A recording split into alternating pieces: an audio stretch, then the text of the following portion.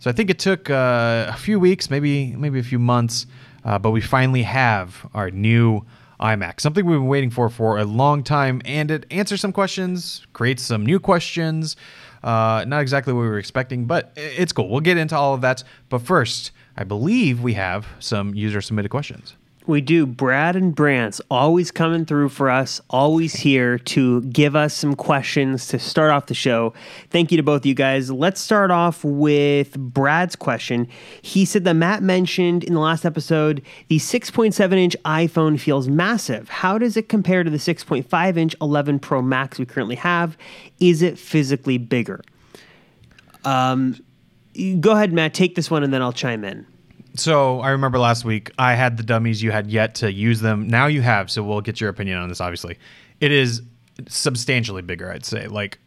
It's noticeably bigger, at the very least. If you're already used to using a Max, I'm sure the difference isn't that massive. But if you're not used to having a big phone already, this is, it's the biggest iPhone ever, so there's no surprise that it's going to feel huge. But, it's big. It's just straight up big. But I will say that having the squared off corners like what we have with the iPhone 5, iPhone 4, iPad Pro, that makes the phone, I think, feel a little bit smaller, or maybe not smaller, but just easier to hold. The squared off edges, I think, is my absolute favorite feature of these new phones. I know the design, there's been a lot of stuff up in the air, but the design seems to be pretty set in stone. That right. Just kind of holding these dummies feels super cool, super premium, very different. But I agree, the 6.7, I don't know, when I played with it, it was like, okay, I got to kind of come to terms. If I want everything that the very best of what the iPhone lineup is going to offer this fall, it looks like, at least as the rumors predict, that you're going to have to go with the Pro Max to get all of the stuff like the LiDAR and the sensor shift stabilization and stuff like that. So I was like, okay, if I had to go with this phone, I could do it. It's just a very massive phone, though I think the 6.1-inch is still, the regular 12 Pro would still be my preferred option, but it is a very big phone. We didn't compare it to any other. I'm trying to think, did we compare it to any other phones we had in the studio? I don't think so. No, we did. We compared it to the Note 20, which is brand new. Well, the Note 20 Ultra, and that is a 6.9-inch screen, so it's even bigger. And it was around the same size. And let's just say, they're both massive phones. But we compared it to our phones. So we have the 11, the 11 Pro, not the Pro Max. So, you can see kind of the differences. The more interesting one to me was going from the 11 Pro's 5.8 up to 6.1, because that's a pretty decent sized jump there. But it actually doesn't feel as big to me. Again, I think it's those squared off corners, and it looks a little thinner also. I don't know. I'm kind of with you. I don't know which phone I'm going to get at this point, because the rumors of what features we're going to get on each phone is just all over the place at this point. I'm always one that gets the best phone I can get. So if the LiDAR is on there and it's only on the Max, and it only has, the better camera and everything only on the Max instead of the regular Pro, well, I'm going to just have to suck it up and use the big one. But I really just hope I don't have to. I will say, before we jump off of this, there was some discussion in the office. Every year, we always talk about what if we went with the smallest iPhone possible. Oh, yeah. And we have the dummy for the 5.4-inch, the small iPhone 12. It is the perfect one-handed phone. It is basically like the size of an SE, but it is all screen. It's a real pleasure to use. At least for me, I think it's a little too small. But would you consider it, Matt? Oh, absolutely. I love that size. That is my ideal size.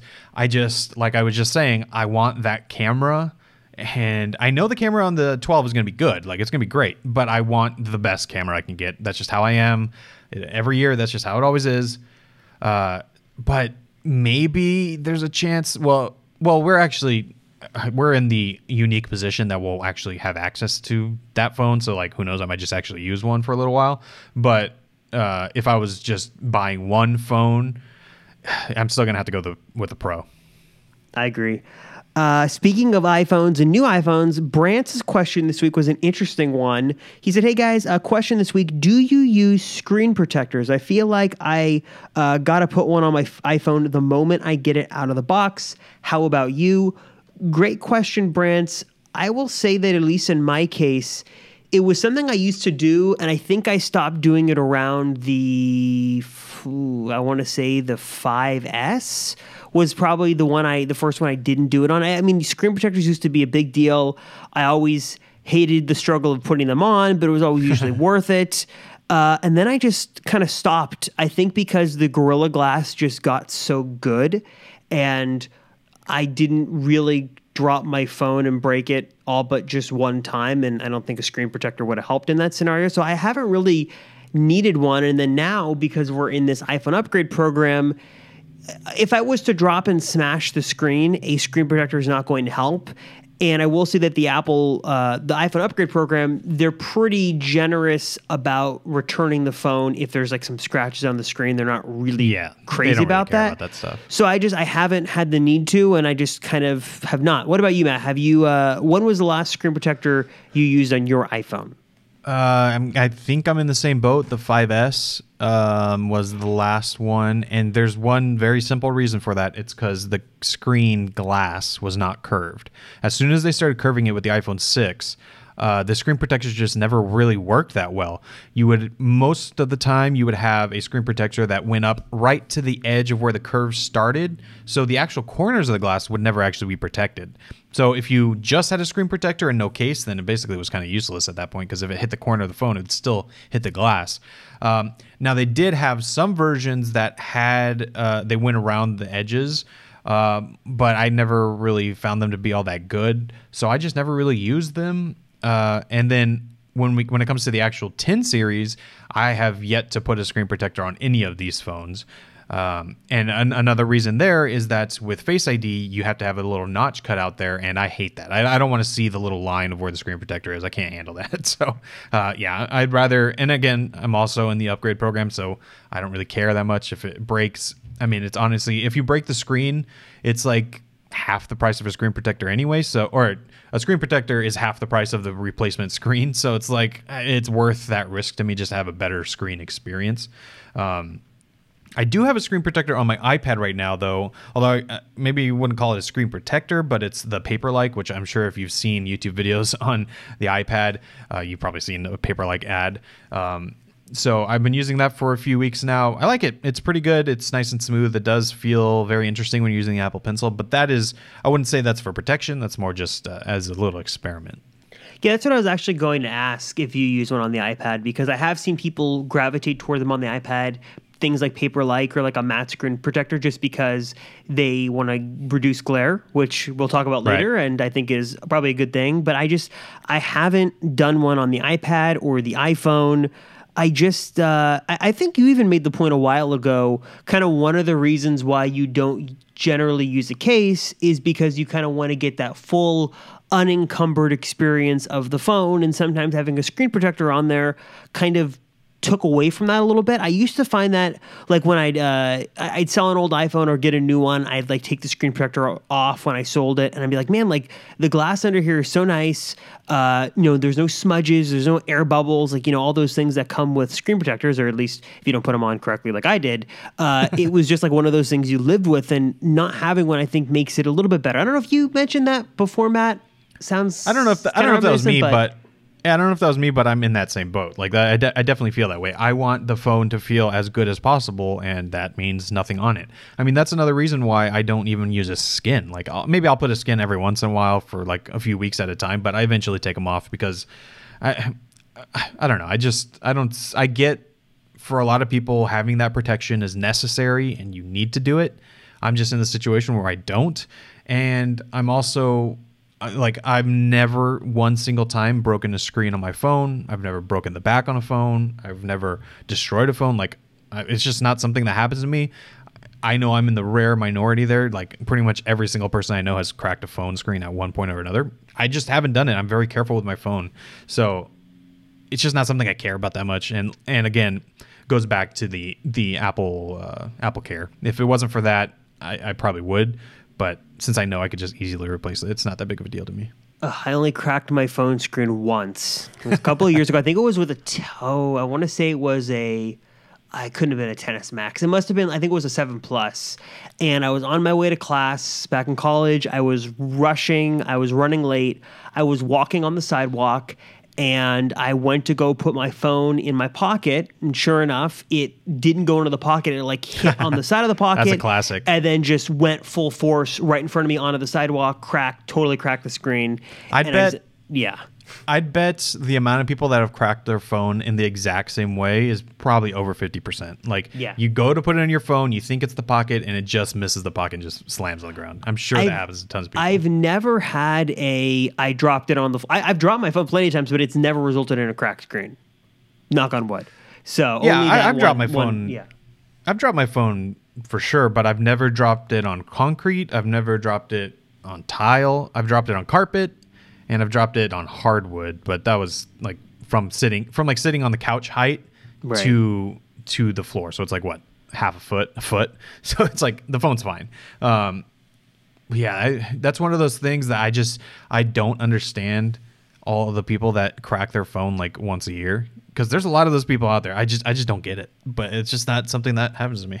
If you guys have a question, a comment you would like to get involved in the conversation, we would love to hear from you. The Apple Circle hotline number is 949-354-3508, also in the show notes.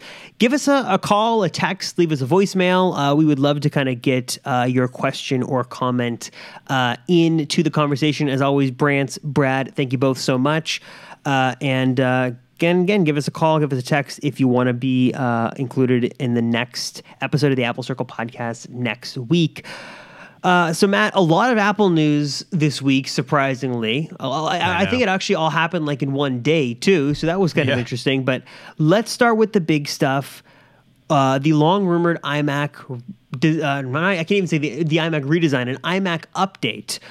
We had heard rumors going back a few weeks ago that the iMac was going to get a refresh, a redesign. It was going to look more like the iPad Pro. We saw some renders. It looked awesome. It was like a Pro Display XDR, but like in a mini version. And then we heard it was coming at WWDC.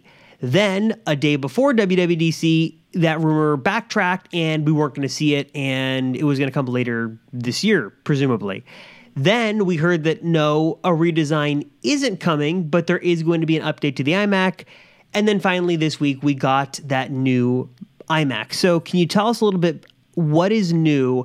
And I mean, we can kind of, I guess, go through what's new first and then kind of talk about if you should buy one or not, because I still feel like it's a really awkward time to buy this machine because less than 2 years from now, an ARM version is coming that will probably have a redesign. But let's talk about what we got this week. Yeah, so we have the same design, like you said. So if you look at them from afar, you're not going to notice really any difference, except for one thing, which we'll talk about in a second. But still have the 21-inch or 21.5-inch and the 27-inch. Interestingly, they got rid of all of the Fusion drive / hard drive, so only SSD options as standard now, which is great. I believe you could still pick a Fusion drive for one option, but that's about it. So I think I saw someone say this, but that means that every single Mac that Apple ships now comes with an SSD standard, which that's nice. So that's a big speed bump, especially if you're getting a lower end processor. You'll notice that for sure over even a Fusion drive. That's one thing. Of course, processors, so it has the 10th gen processors in there, up to 128 gigabytes of RAM, which is great, but it is still user upgradable in the 27-inch model, which is even better. And I would highly suggest that you don't buy that upgrade from Apple because they charge a ridiculous amount. I think it's like $2,000 for 128 gigabytes of RAM when you can get it for like $400 or something, third party, and just do it yourself. So definitely do that. A few other things, and that can kind of have to go with the display. So the display itself is the same, but there's this new nano texture coating, which is, I believe, the same thing that we saw on the Pro Display XDR. I'm coming in. They just brought it over to the iMac. So that basically gives you an anti-glare display, but still keeps the clarity, which is cool. And then one that I know a lot of people are wanting, a 1080p webcam. So this is an exciting update in a spec regard, and it's been very interesting to see kind of some of the numbers and the performance people have been able to get out of these early units. Obviously, everyone's going gaga over the webcam. I guess it's nice that they put a better webcam in there, but I don't really care that much. But I think the most interesting thing for me is that nano texture that you can get as a display option. I think it's $500, and I saw a couple videos, like, MKBHD obviously did a video on it, and it does look pretty good. It definitely does a good job of reducing glare. If you had to build out your iMac, Matt, would you opt to choose that option? I think so, and this is kind of the situation for me for everything that I upgrade. If I can see that there's a difference, then it kind of makes the upgrade a little bit more worth it. But I've actually, I've seen the nano texture, just the coating on, or is it a coating? I guess it's not a coating. It's an actual texture that's etched into the glass. Right. But I've seen that on the Pro Display XDR, and I really liked it. So like I'm cool with that. I'm using a matte display right now for this BenQ monitor that we're using, and I like it. I'm used to it at this point, and having seen it and knowing that most of the clarity is still there, it still makes the screen look really good, then I think I would get it. It's a little bit of a pricey upgrade, like $500. That's kind of a lot, but I'd probably do it. What about you? I don't know. I'd probably opt for it. I guess it kind of just depends where you'd have this machine. I do have my iMac right now, my 27-inch, the old guy here, on the desk, and it is like directly opposite of a window. So if I do have that window open, the glare is really bad. So I'd probably do it. But I think more than that, I think it's interesting to see all the options. And to me, the gotta check the box, you gotta do it, is that 16 gigs of video memory. I have to see exactly what that card is, but that is because right now on the MacBook Pros, we said we just got these 16-inch MacBook Pros. You're maxed out at 8, either with the GDDR6 or you can go with kind of the higher end. I think it's like one of the Vegas SKUs. But now on the iMac, you could double that, which is really tempting, and I wish that was an option on the lower end on the MacBook Pros, but that would be a must config. Have you looked at any of the other options, Matt? What you'd build out if you had to pick one up? So I would probably, like I said, get the nano texture. I'd probably get the 8-core 10th gen processor. From what I've seen, the benchmarks on that are great. You can upgrade that even more to get to the 10-core. So I mean, so you're going from a 8-core 10th gen Core i7 to a 10-core 10th gen Core i9. So I mean that's a difference there for sure. But I probably wouldn't max out the processor because, like you said, for us, what really matters these days is the GPU. The processors are all pretty good these days. So I'd probably get that version. I'd stick with the 8 gigs of memory and just upgrade everything myself. Like I said, I'm looking now on the order page, 128 gigabytes of DDR4, 2666 megahertz memory, $2,600 for that upgrade. That is ridiculous. Now, if it was not user upgradable, okay, you have something to think about there. But the fact that you can do it yourself, like don't even look at that option. Keep the 8 gigabytes and just upgrade, whether or not you want to go all the way to 128 or even 32 or even something in between. They let you don't have to go like 16, 32, 64. You can go to like 48 or something like that. So like get what's right for you. Do that all third party, way better. And then I would definitely, it's only an extra $500 to get the Radeon Pro 5700 XT with that 16 gigabytes of memory. So I would definitely do that. I mean, $500, that's a no-brainer. Definitely a worthwhile investment too. And as I look at this, and there's been some comments now this week about how, Apple did this, somewhat significant spec update for the regular iMac. Now you have an instance where you could probably be better off getting an iMac that's spec'd out than an iMac Pro. Yeah. What's Apple going to do about that? I still think that we were kind of on the money a few weeks ago where we said the iMac Pro, especially when this redesign happens, is probably going to go away because there was a use case for it when there was this kind of stopgap needed between the old trash can Mac Pro and the new Mac Pro.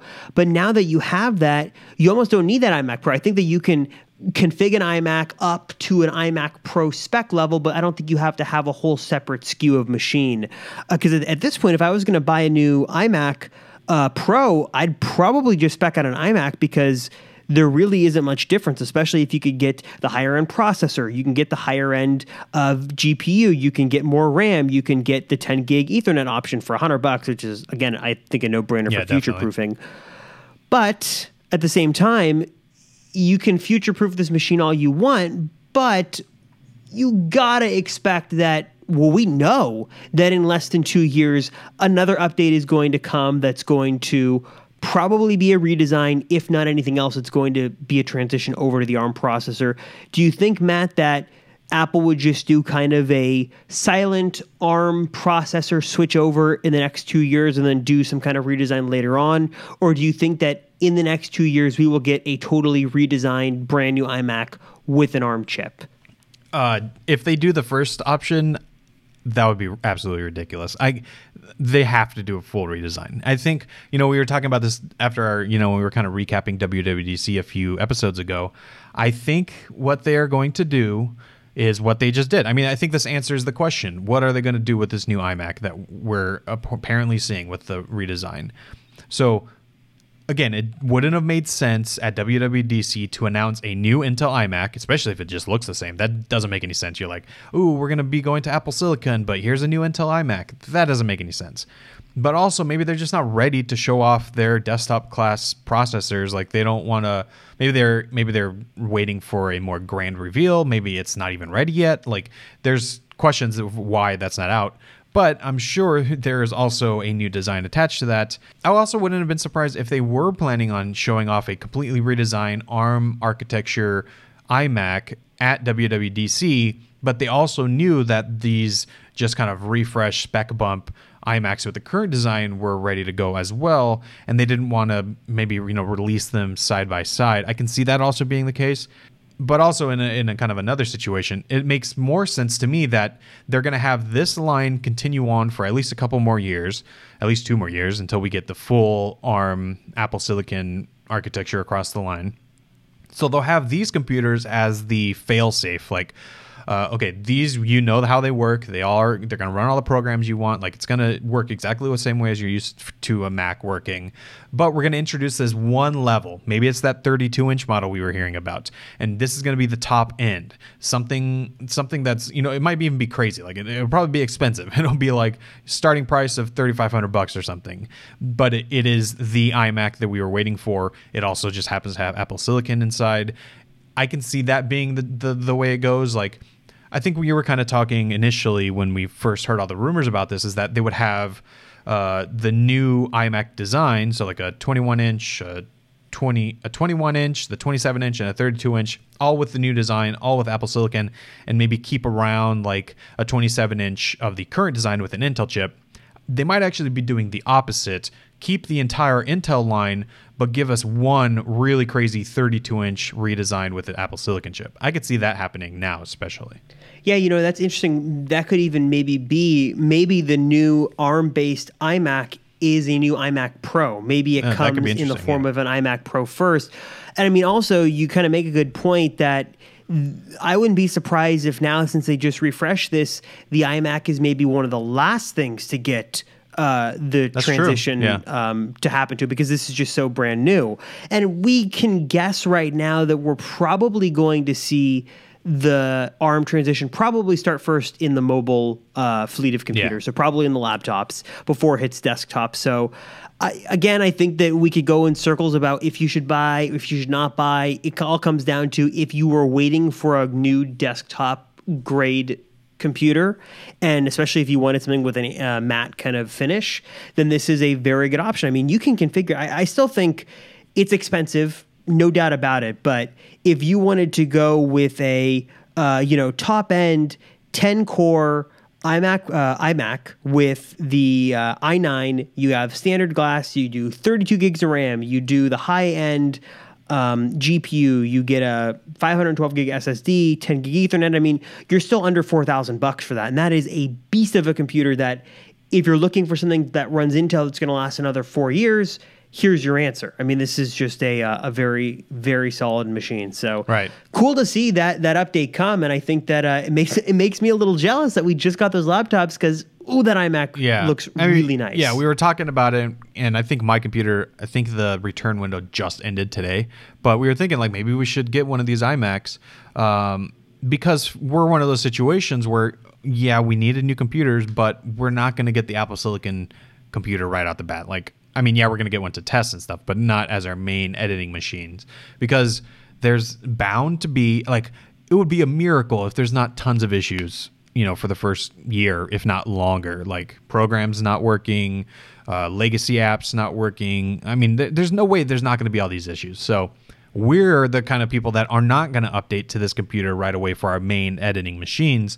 So it makes sense for us to buy something like this iMac because it'll last us a good 2 years, 3 years, if not longer. And then by then, hopefully, you know, some of these kinks are kind of worked out. But I mean, yeah, like you said, like if you're not in the market to get a new computer right now, this second, then it's so hard to just recommend getting anything of any Apple computer, really. Like, I can't recommend anyone do it right now unless you absolutely need it. Another weird rumor we heard this week that was quickly reversed was that, there's all this TikTok controversy going on right now. We heard that Microsoft has officially, formally said they are in talks to try to acquire, the US-based operations of TikTok. There were some rumors, for at least for a few hours, that Apple was interested in acquiring TikTok, which absolutely made zero sense, and they have now since come out and said they're not.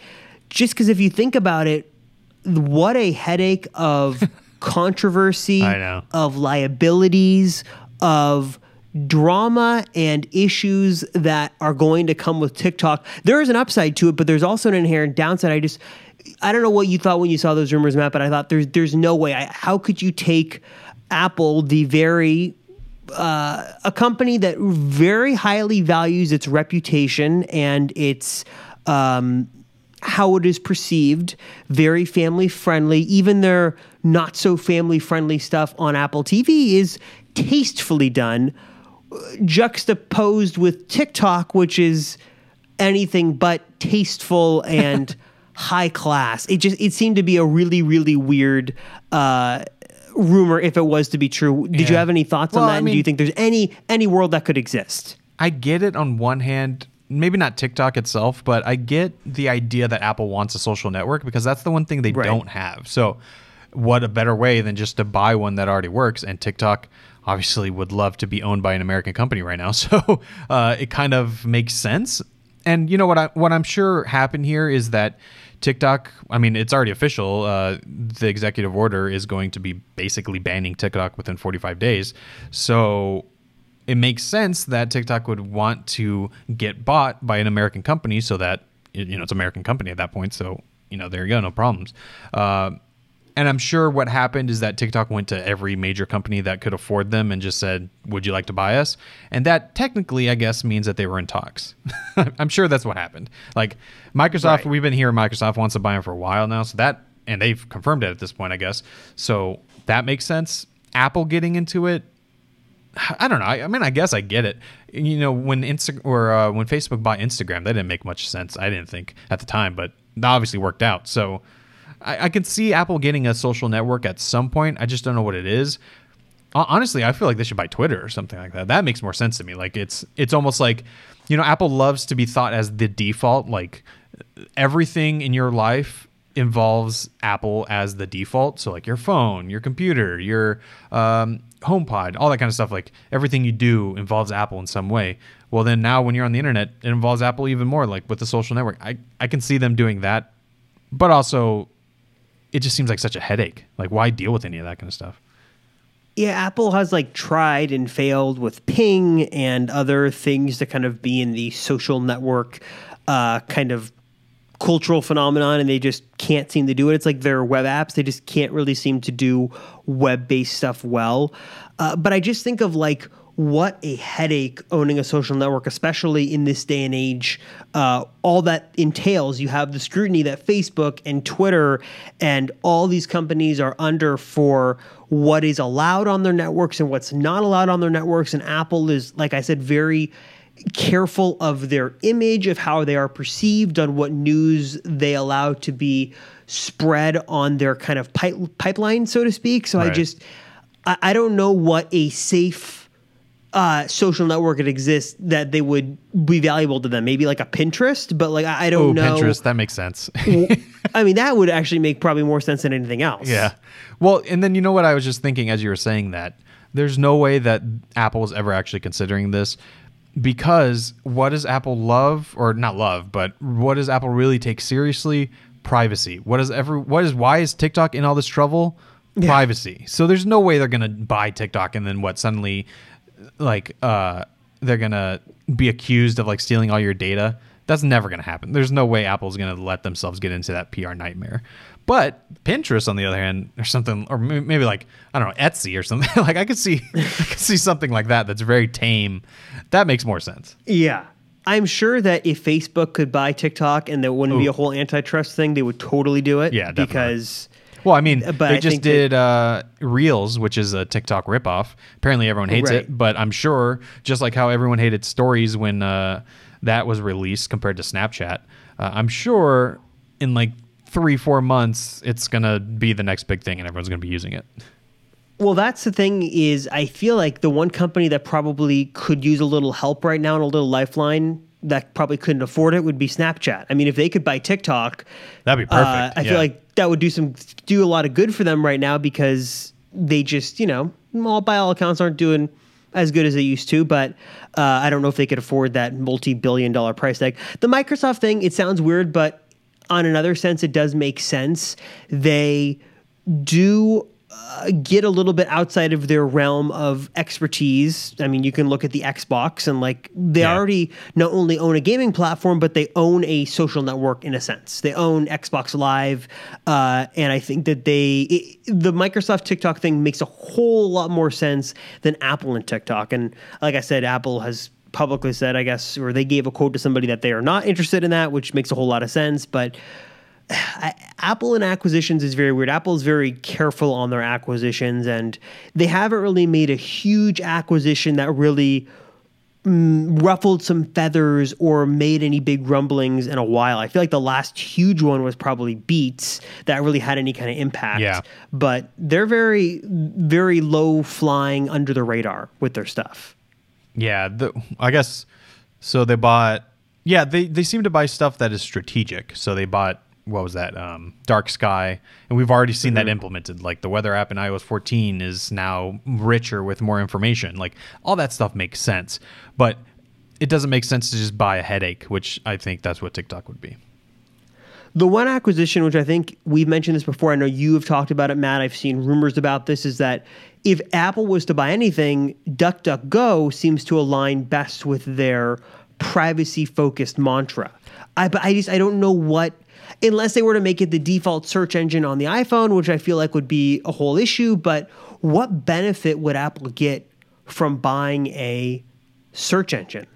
Well, I mean, I kind of get it in one hand because if you look from what does Google have that Apple doesn't have? And to me, the one thing that they have, well, obviously the search engine, but what does that really give them is a excellent virtual assistant. The whole reason why Google Assistant is so good is because of Google Search.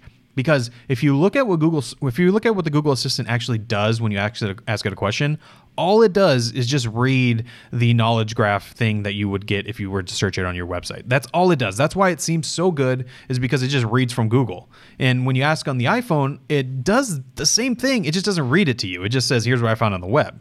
So if Apple was able to have a search engine that they can do more with, it's a search engine, so you can get to pretty much everything on the internet there, then I can see that being a benefit where they don't have to rely on Google anymore. They can really kind of go even further with it and have that information.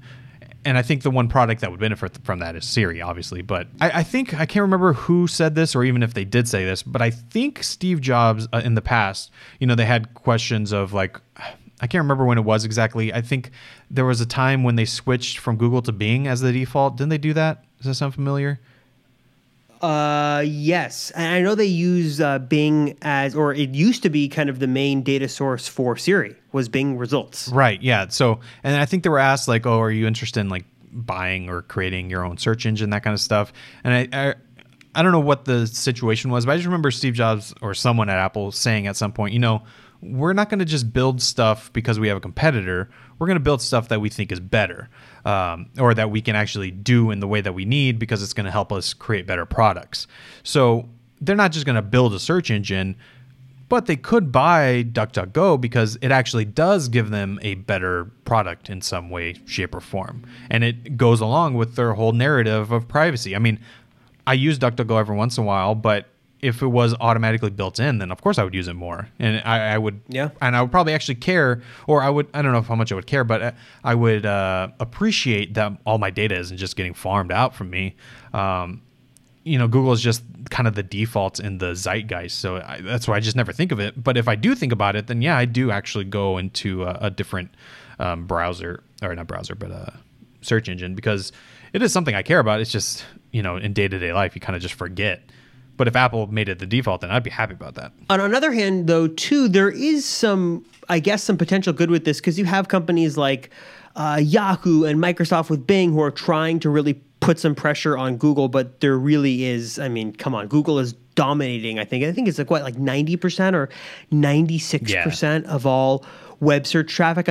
If Apple was to flip a switch and, hey, starting in iOS 15, the default is Apple Search, that would really, I feel like more than anything, put some real pressure and competition on Google, especially because if you were to, not only would you be in front of, if you were like a web developer, if somehow involved in this, you'd be in a huge population of users, but that it's more privacy focused. It looks better for you to be involved in this Apple thing. You're a very privacy focused or conscious company. It's a win-win for everybody but Google. So I don't think that's ever going to happen. There's been rumors, we'll see, but that was just kind of an interesting thing. Makes way more sense than a TikTok acquisition, which just seems totally out of left field. Yeah, well, and then another way, we can get off of this because I think we've kind of already gone as far as we can go. But if you look at everything that they've acquired, I kind of already said this, but like it betters a product or creates a product that they wanted to do. I can't see what TikTok would give them except for just the service. Everything else, they get or acquire it and then they build it into a new product, or they create their own product out of it. TikTok doesn't really give you that. Yep, absolutely not. Kind of the last kind of big Apple news that happened, kind of the big Apple news blitz day, was that Phil Schiller is now advancing to become an Apple Fellow, and Greg Joswiak is going to move up into the Senior VP of Product Marketing role. Good for Phil. He's still going to be on board. He still seems like he's going to report directly to Tim. He's going to be, still involved in maybe more broader kind of larger projects and not so much the day-to-day of marketing. Obviously, he's done a tremendous job. Apple is so abnormal with how they do marketing. They never tweet. They're not big on social media. They do some posting on YouTube and stuff and Facebook, but they're really just so atypical in this social media focused world, and they actually stick with a lot of the old stuff. They do a lot of billboard advertising. They do a lot of out of home TV, bus stop. TV stuff is big too. It's very weird that they're almost like totally stuck in like the last century almost. Yeah. Well, and then what's interesting is he's still going to be leading the App Store and Apple events. He's just dropping the marketing. So it's like, I'm not exactly sure what happened here. Like maybe, he's been there forever, so I'm sure he could just kind of do whatever he wants at this point. So he's probably just like, you know what, I just don't want to do that anymore. Like I want to take a little break. So he's like, I'll hand this off, because he's not leaving. He's still going to be doing the App Store, like I said, and Apple events. That's not a small job. Being in charge of the App Store, that's a pretty big deal. Yeah. And then also Apple events. I guess right now they're not doing very many events, but Apple events are always getting bigger and bigger. So he's still there and still doing stuff. And I'm assuming he's still going to be on stage even like when they announce stuff, but maybe not. I don't know. As fun as that job sounds, I would not want that to be my responsibility. You are the final point of command for the Apple event. Like, hey, this fall iPhone event, like you got to make it good. And I guess on one hand, this pandemic has kind of maybe helped that be a little bit easier because this gives Apple more control. We're going to assume that the iPhone event is going to be pre-taped like WWDC, because by all accounts that worked out really well. Yeah. So maybe his job's a little bit easier these days, but man, like I couldn't imagine the pressure. That would be, oof. You get one thing goes wrong, someone has a bad experience, a technical glitch. Could you imagine like a technical glitch during the presentation and Apple would never live it down? Well, yeah. And I guess Phil has been in charge of some of the more embarrassing quotes. So can't innovate anymore. That was him. And then also courage for the headphone jack. That was also him. So maybe we won't get any more of those. Maybe Craig Federighi just do the whole event because people seem to love him. So keep it on the script. Don't go do any ad libbing or anything because that usually seems to hurt them. So maybe this is just better for everybody. But interesting to kind of see the leadership dynamics change at Apple. Man, is there any other big stuff? I don't know if it's big. But yeah. There's one more thing that I think is such a tiny little detail that most people would never care about, but I'm excited for it if it actually happens, and that is a new rumor for the iPhone 12. Okay, we talked about it last week, how pretty much all the cool stuff is not going to be there, and so far that still seems to be the case. But one new thing that we have been seeing, confirmed, who knows, we don't know, this might not actually be happening, but apparently on the back of the iPhone and the inside, there's going to be a ring of magnets. And this will let you do a few things. One idea is that it's for a wireless charger. So another rumor that we've heard is that an AirPower type design charger is coming. Not exactly what AirPower was before, but a wireless charger from Apple. And these magnets would actually align perfectly on that wireless charger, which kind of makes sense. I mean, if you think one of the reasons why wireless charging kind of sucks is because if you don't have it perfectly lined up, your speed and efficiency drops drastically. So yeah, it might work if you have it kind of on the edge, but you're not going to be charging very fast. I mean, it has to be pretty much perfectly aligned for it to work the best possible. So if you have magnets that just automatically do that for you, that's kind of cool. That makes sense. But also we're hearing that maybe it works for the cases. Like instead of having the case, squeeze on with friction, you can just snap it on with magnets. That's kind of cool. I don't really care about it for the cases necessarily, but I care for it for like third-party accessories, like in the car, like a car mount. There are plenty of third parties right now today that make magnetic mounts for your phone, but you have to like stick this metal plate in the back of your phone, and it's really ugly. I don't really like it. And if you actually did that with today's phones, you wouldn't be able to use wireless charging, so that would suck also. But if the magnets are just built in, bam, you just smack it on to really anything, wirelessly charge while you do it, and you don't have any cables. It's like a really small thing, and we don't even know if it's going to happen, but it looks cool. If you think about one thing Apple is really good at, besides all the long laundry list of things it is, one of them is magnets. And I was watching the kind of jerry-rig everything video on the iPad 2020 and the Magic, what's it called? The Magic keyboard case? Or what do they even call it? But Apple's getting really good with their magnets. I mean, this iPad Pro is able to float in this kind of very unique design, and it stays really well attached to this keyboard case because of magnets. And I feel like Apple has kind of since, what was it, the Smart Cover? Like since those early days, they like kind of experimented with the iPad magnets 2, and what magnets could do and how it interacts with the software. So I feel like secretly they've been building up this arsenal and this information. They've been learning more and more on how to perfect the use of magnets. And I will say with the iPad Pro and the Smart Keyboard or the Magic keyboard case, it's excellent. Yeah. So I think that it makes total sense that, we had always wondered, how was this AirPower thing going to work? Was it going to be that the coil was so large that you could place the phone anywhere? And I think that might have been the point of issue, because the coil was so large, there was too much heat, because the whole idea was you could set it anywhere and it would work. Now maybe the idea is with this new AirPower that there's going to be a regular sized coil, but magnets that's going to kind of push the phone and snap it right into place, like you said, so you get a perfect kind of fit to the wireless charger every time. That makes total sense. Yeah. Another thing that I've heard some people say, although unless I'm completely wrong about how magnets work, they're polarized. So like one's positive, one's negative. So you can't put two positive or two negative together. But that aside, some other things I've heard people say is that maybe if you have reverse wireless charging, you can actually kind of stick the phones together and it'll actually be useful instead of, right now you have to kind of place them on the table and just leave them there.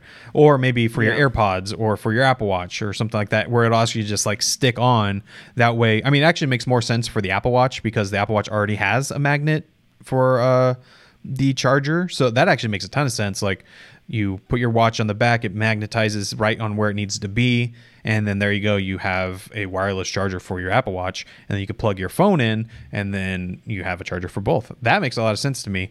But yeah, I like all this magnet talk. There's a lot of cool stuff that you can do with it. I always thought, again, correct me if I'm wrong here, but when we were growing up and stuff, I always thought that magnets were not good for electronics. Maybe they fixed that. Maybe that was never true. Yeah, I thought so too. I don't know. Maybe things have just changed and technology has progressed, and now it's obviously the iPad works fine. Apple's using it. Yeah, yeah. So yeah, that's the power of magnets. Exactly. No, it's cool for sure. I mean, I was looking at because we're looking at getting another car here, and it's not going to have it's old, so it's not going to have like not air power. It's not going to have CarPlay or anything inside. So I was trying to think of like what's the best way to kind of get around that. And besides like swapping out the actual head unit for one that has CarPlay, I was thinking I'll just probably make a custom mount for the iPad. Maybe I'll buy like an old smart cover or something, and then cut it so that I can mount it, and then I'll just magnetically attach the iPad there every time. But all that is thanks to magnets, and that's not something you'd be able to do normally. That'd be cool. You could also do that, what was it, that hack we did in that one video where you can run Android, or you can run CarPlay off of like an Android tablet. That was a little janky. Yeah. That was a little more janky than... I'd be interested, now the whole thing isn't, of course, we have different cars, but... the whole thing now is wireless CarPlay, which looks super cool. So if you ever did swap out the head unit, which sounds like a pain, but I'd be interested to see how that wireless CarPlay works, because that seems pretty cool. Yeah, no, definitely. And then the portless phone is coming at some point. So if I was going to put in a new head unit, I'm going to want to future-proof it. So it's going to have wireless CarPlay, for me at least. So yeah, that's a whole discussion for another episode. But I think that's really the only thing about the new iPhone that we've heard that at least is promising, since everything else is kind of going backwards. All the cool features are gone. I mean, we got another leak about the screen. Apparently the notch is exactly the same size. I mean, it's all over the place. It's a mess. As long as we get this new design, I guess I'm going to be happy. But every other feature is, man. Remember, if you just go back a few episodes, we were so excited, and now it's just, man. It's a double-edged sword. On one hand, it's fun to stay up to date with the rumors, and you get excited. But on the other hand, you get a little too excited, and now we're disappointed because all this stuff that seemed like it was a shoo-in for the 2020 iPhones, ProMotion, smaller notch, even bigger batteries, because supposedly now the batteries are getting smaller. Just all this weird stuff is just so odd. So I guess we'll see what happens. But the new sizes, the new design, that is something cool that at least makes it different. I don't know if it's a justifiable upgrade if I wasn't on the upgrade program, but we'll let you know when we get them to test out, I guess. Yeah. But I mean, I think that's really it for this week. Luckily, there's a lot of stuff to talk about, a lot of cool stuff. So, I mean, like always, a little housekeeping here. Actually, for next week's question, let us know maybe what iMac would you get? Would you get an iMac? Are you in the market for a new Mac? What are you kind of thinking there? We'd love to hear your thoughts. That number where you can send in those questions is down in the show, or I guess not down, but it's in the show notes.